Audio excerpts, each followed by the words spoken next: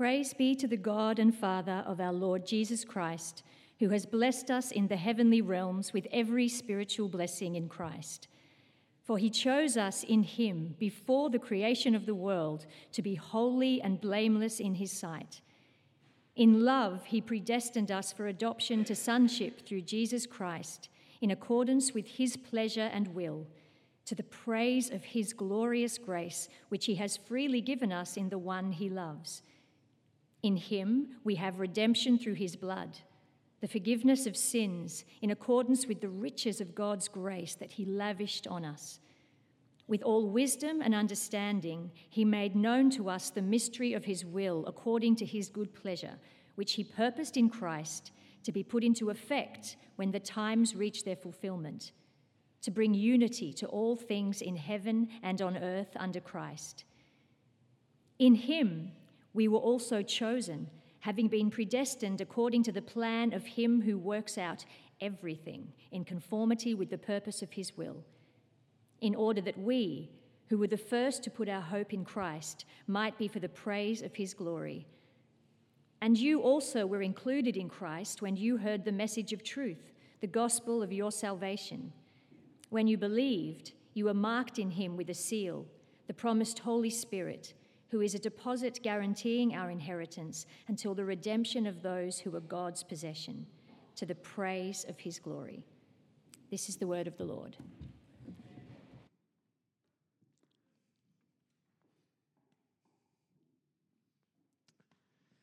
Good morning, church. It's nice to be back at Neutral Bay. My name is Paul, if I haven't met you. There's a wonderful old hymn that you might know, and the words are on the screen. It says, "Blessed assurance, Jesus is mine. Oh, what a foretaste of glory divine. Heir of salvation, purchase of God, born of his Spirit and washed in his blood." It's a glorious old hymn because it assures you of your faith.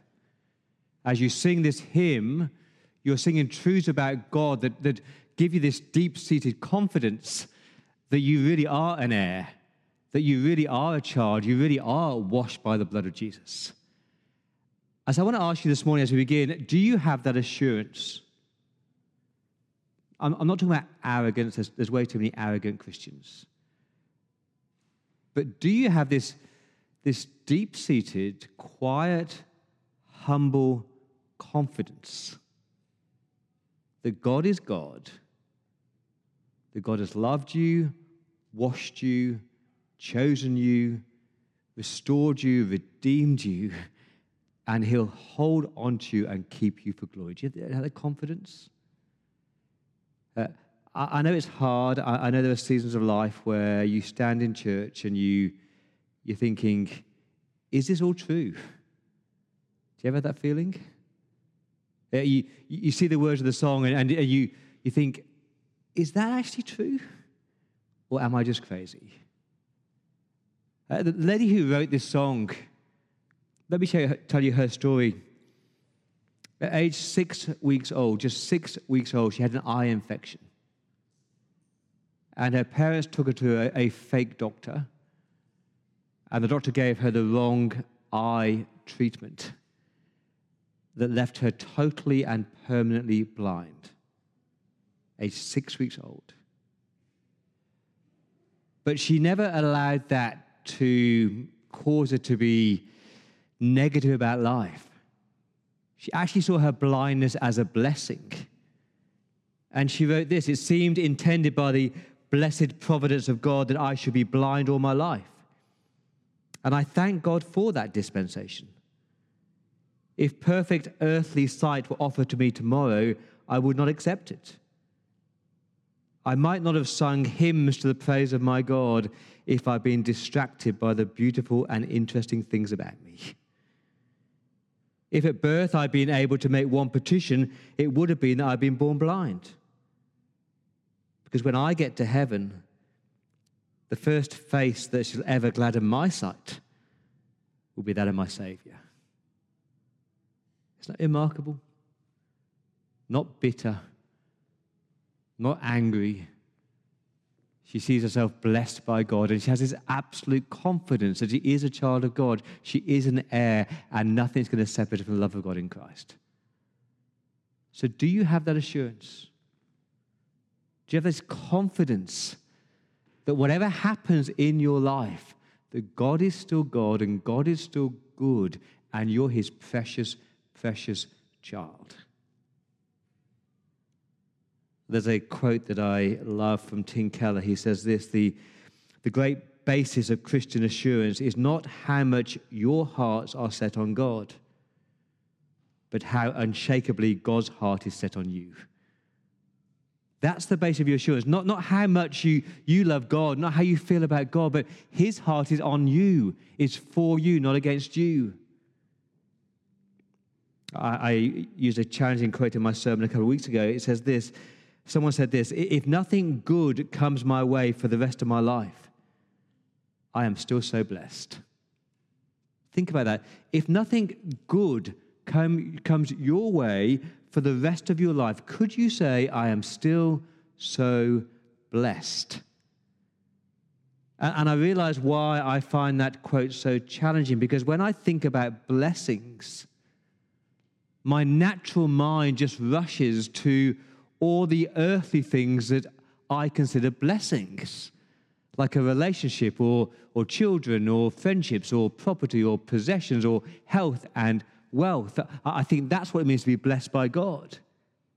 And so I get disappointed and I get discouraged when all those so-called earthly blessings don't come my way. But that's not what God means by blessings. God is not talking about your earthly blessings. He's talking about your spiritual blessings. The blessing of being chosen and adopted and forgiven and redeemed and loved and sealed with his Holy Spirit. That's your assurance. God has chosen you. God has redeemed you. God has blessed you. Not how you feel about God, but God's heart is for you. So today's our last sermon in these first 14 verses. We spent 4 weeks on them, and I've loved it. As I'm sure you know, these first 14 verses are one long sentence, 202 words long. And they stretch from before the foundations of the world, where God chose you, before time began, verse 4. And they stretch right up to eternity, your future inheritance, verse 14. And these verses are like a cascade of blessings, like a snowball that just tumbles down the hill, getting bigger and bigger and bigger. And God is saying, be assured and be confident that you are blessed in Christ, and nothing can shake that. As I've said before, what I love about these verses is there's not one single imperative. There's not a single command in these first 14 verses. God is not asking you to do anything. He doesn't need you to do anything. What he wants from you is to sit back and to bathe in his grace, to bathe in his blessings, to marvel at him and go, wow, God, you've done that for me.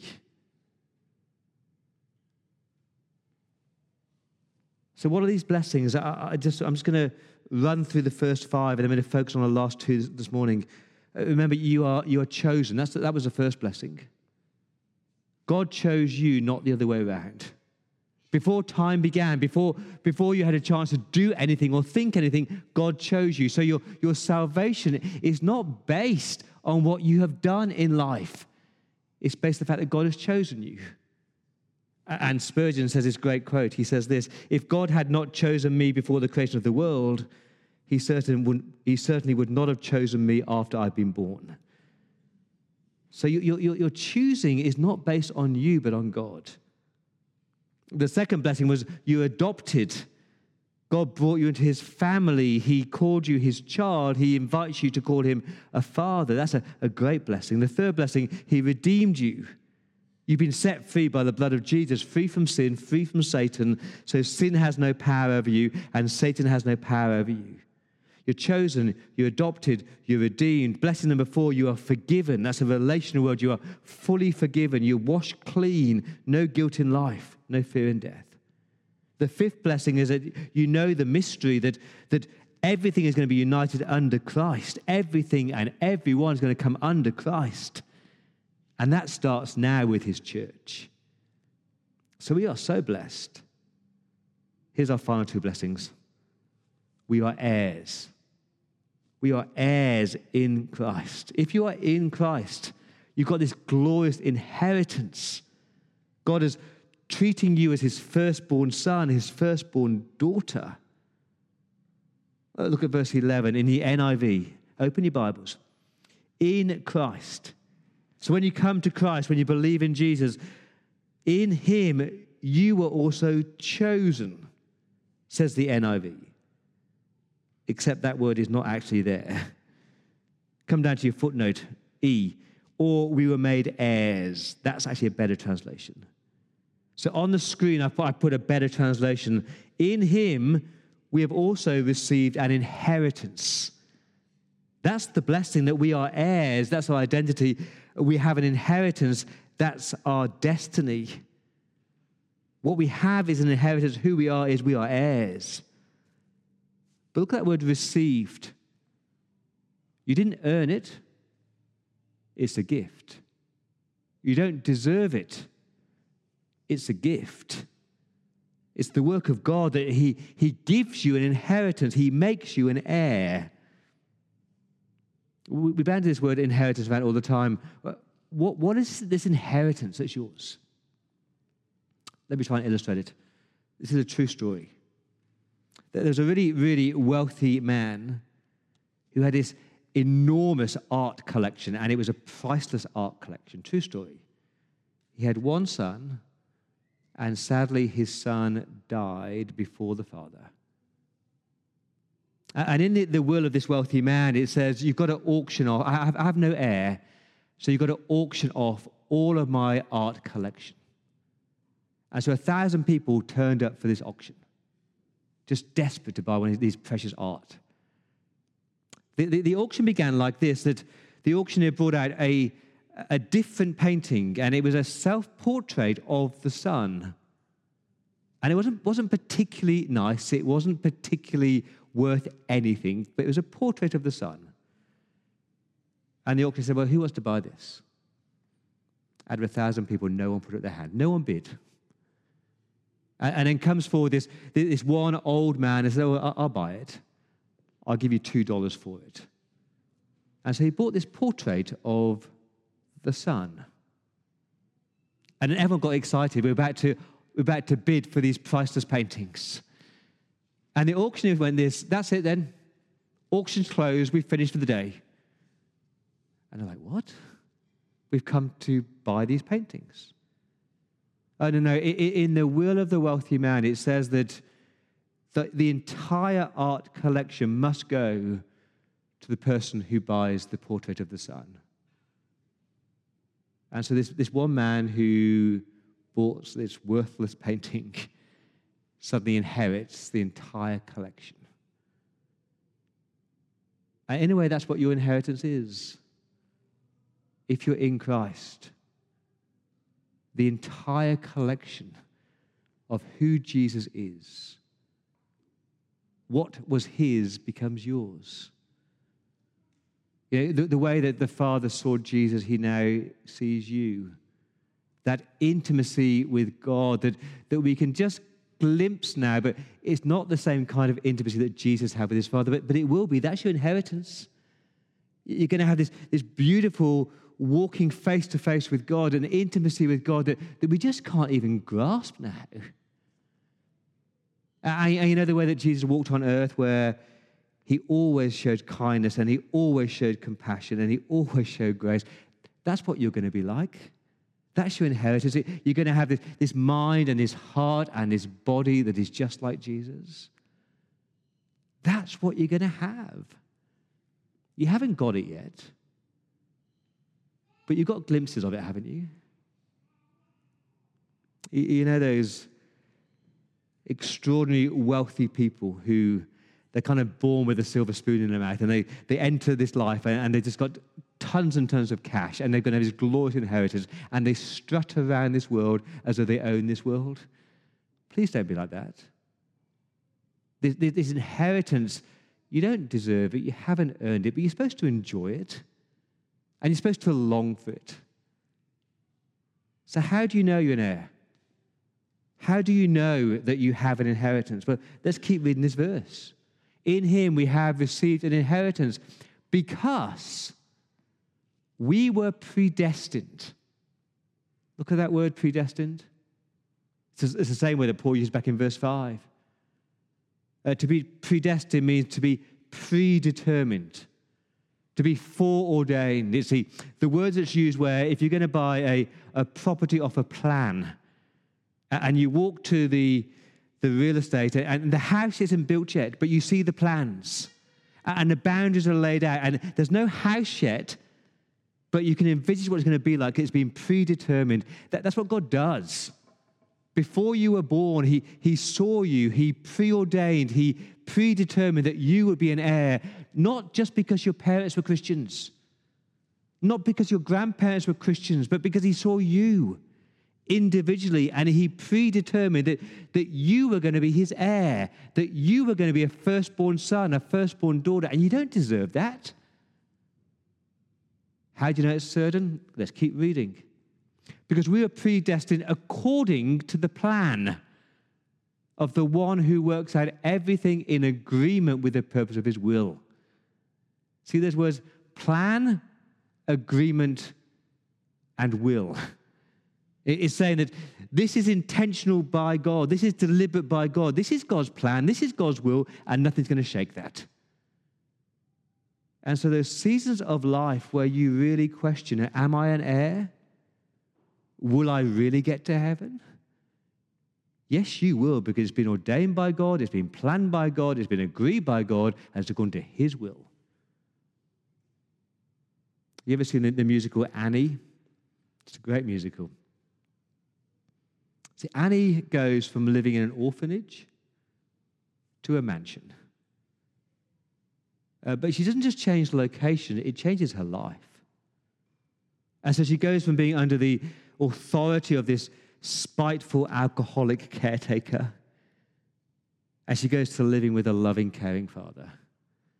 And she goes from having no possessions to having every possession, from being oppressed to being free, from no hope to being an heir. But she has a choice. She can live as an heir or live as an orphan. You see, it's not just that God calls you an heir, but you've got a choice. As you live in this world, you can live as an heir or you can live as an orphan. And God desires for you, my friends, to live every single day saying, I'm an heir and I've got this glorious inheritance to come. I haven't got it yet, but I'm going to enjoy today with my Heavenly Father. That's the first blessing, that you're an heir. The second blessing is this, it's in verse 13, that you are sealed with the Spirit. You are sealed with the Spirit. Verse 13, and you also were included in Christ. Look at that word you, because the first time the word you is there. The first 12 verses is we, and now it's you. And that you could be the Gentiles. You know, the we is the Jewish believers, the you is the Gentiles. But I think it's just later Christians. We were not the first to believe. That was the disciples, that was the Apostle Paul. But the you is every other believer, even us here in Sydney. You were included in Christ. When were you included, verse 13? When you heard the message of truth.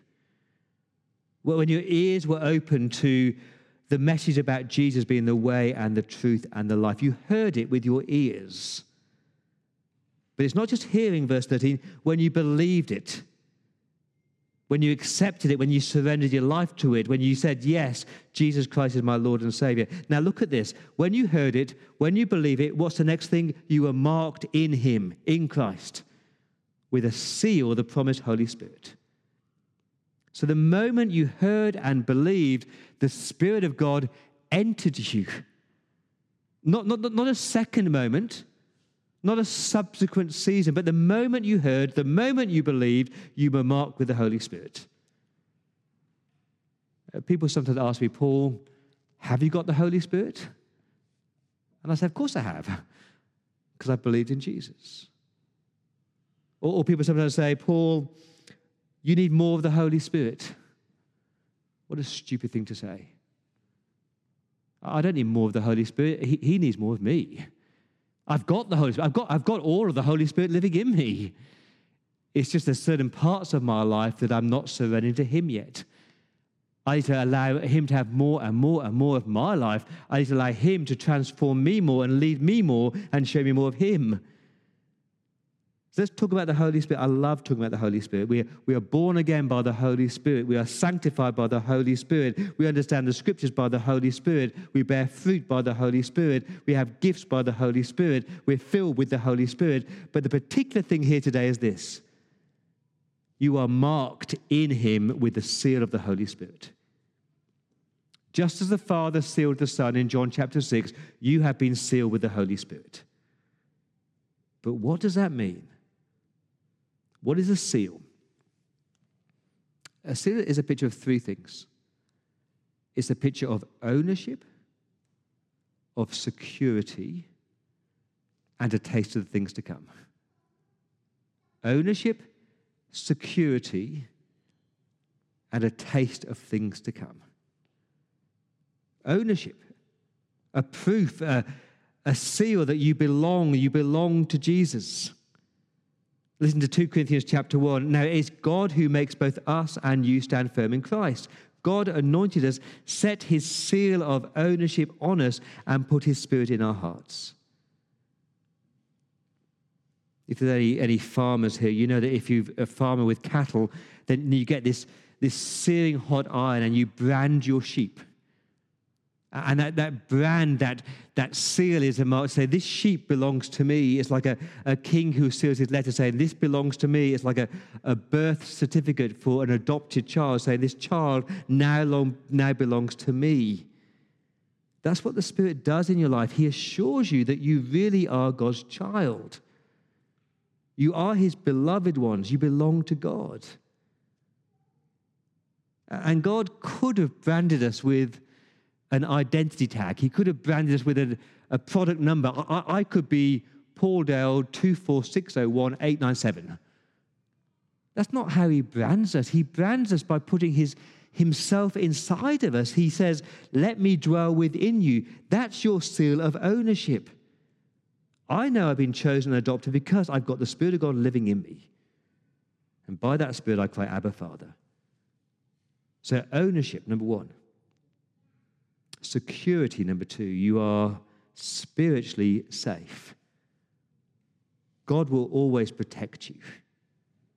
Now, don't mishear me there. I'm not saying that God will always protect you from every harm and hurt and heartache. He never promises that. But he does promise that he will protect you spiritually, that nothing will cause you to stumble spiritually. Do you remember that character Daniel in the Bible? And King Nebuchadnezzar sealed Daniel in a tomb. That's the word used. He sealed him in the tomb, and his purpose was for the lions to devour him. But God's purpose was to seal him in that tomb to show that God's power and God's protection was greater. Or when Pilate asked that Jesus was sealed in the tomb, the same word used. The seal of that tomb was to stop people stealing the bodies. But God sealed the tomb to show his power. And that's a Spirit's seal on us, to show God's power and God's protection in your life, that nothing can touch you spiritually. Romans 8, if God is for you, who can be against you? Romans 8, who shall separate you from the love of God in Christ? Shall trouble, hardship, persecution, famine, nakedness, danger, or sword? No. Nothing can separate you from the love of God in Christ. Now that's the security that the Spirit of God brings you. You know, when you're sick or suffering like Jenny is. I mean, Jenny, I hope you know that you are spiritually secure, that nothing is going to rob you of your salvation. You know, when you doubt, when you're depressed, when you're in the pits, you say, okay, I'm not liking this, but nothing can snatch me from my Father's hand. I am safe in Jesus. That's the work of the Spirit. Loneliness, disappointment, persecution. You may wobble, but you won't wander because the Spirit of God has sealed you. That's the work of the Spirit. It's about ownership, it's about security, and then lastly, it's about this taste of things to come. Let's keep reading the verse. You were marked in him with the seal of the promised Holy Spirit, who's a deposit guaranteeing our inheritance, the redemption of those who are God's possession. And we read this word deposit or guarantee, and we immediately think down payment. So the way that we think about a deposit is that you put a deposit on a car or you put a deposit on a house. It's kind of like a down payment to say, I will pay the rest. And that is true.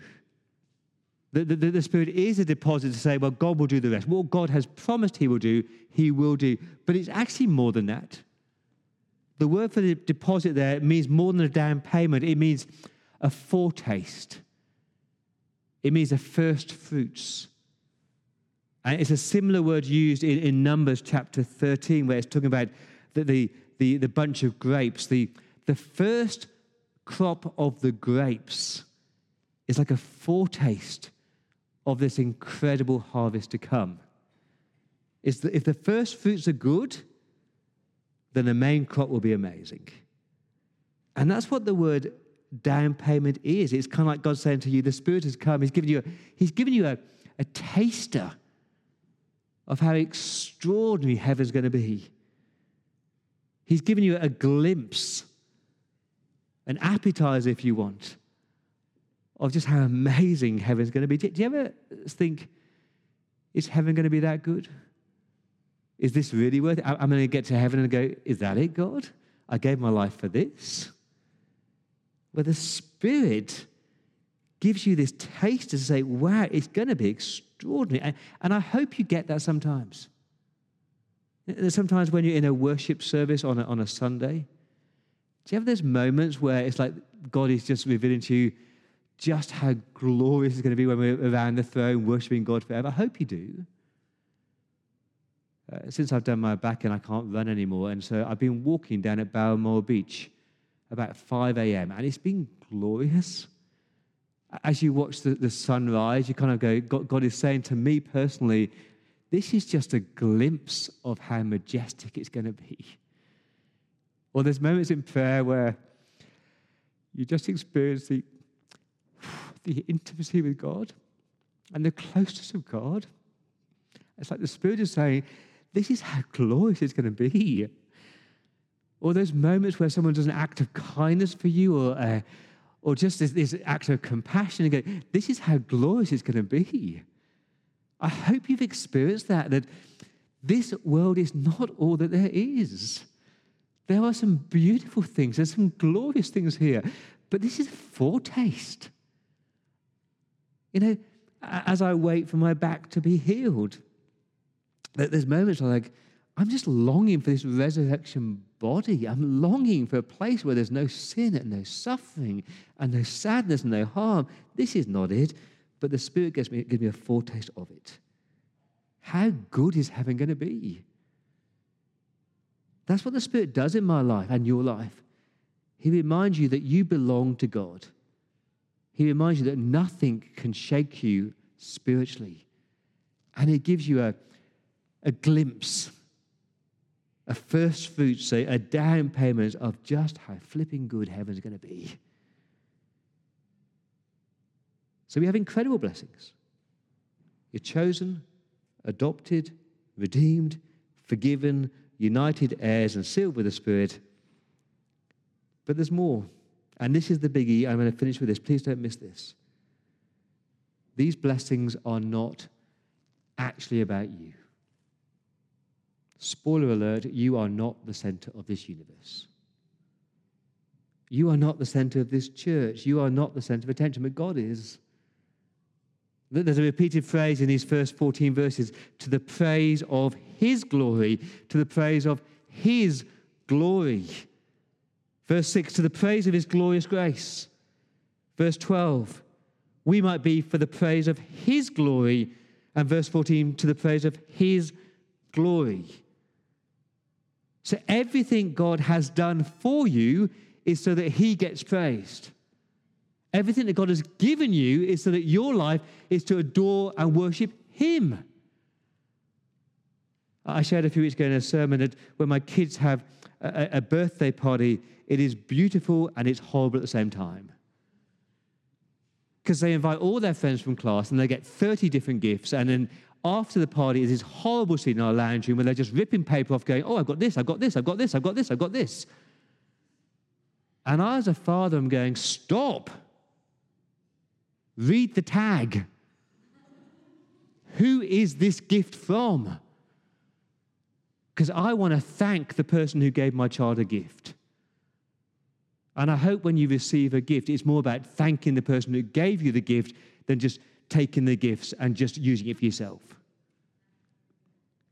And part of the problem for us as Christians is if we can sit here and go, wow, I am chosen, I am loved, I am forgiven. And we even sing it. I am chosen, not forsaken. I am who I say I am. Me, me, me, me, me, me, me, me, me. But that's not why God has done it. He's done it for the praise of his glory, for the praise of his name. And I want to say, church, stop being paraders and be pointers. Stop being paraders and be pointers. Stop strutting around this world as though you are the most blessed person and life revolves around you. Stop strutting into church saying, hello, I'm here. Me, me, me, me, me. And start to be pointers. Start to live a life where you point everyone to your Savior, to the Lord Jesus Christ. And so when you talk about being chosen, it's for his glory. When you talk about being redeemed, it's because he redeemed you. When you talk about being an heir, it's because he has given you an inheritance. And it's all for his praise and for his glory. I'll finish with this, because I love this quote. Someone says this, you are only as horizontally helpful as you are vertically aligned. You're only as horizontally helpful as you are vertically aligned. That's my longing, that we be more vertically aligned, that we be more living lives for his glory. I'm not wanting you, church, to do more, to serve more, to give more, or to achieve more. My deepest desire is that you be vertically aligned and live lives for his glory. Then everything else horizontally just flows from that. So blessed assurance, Jesus is yours. Do you have that confidence? Let me pray.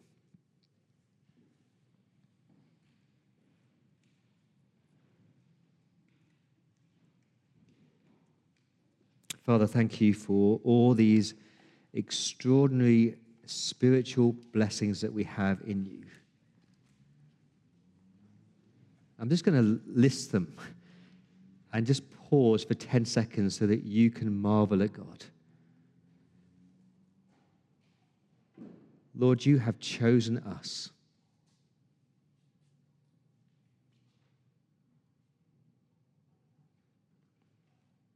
Lord, you have adopted us into your family.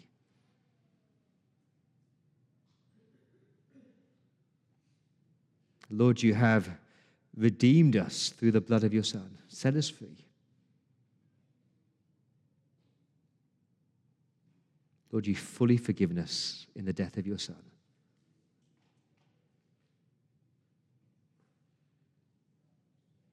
Lord, you've revealed to us the mystery of your will, that all things will be united under Christ.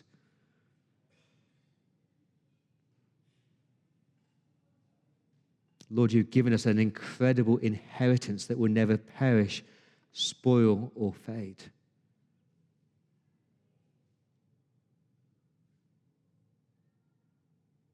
And Lord, you've given us your Spirit, your promised precious Holy Spirit who lives in us. To the praise of your glorious name. Amen.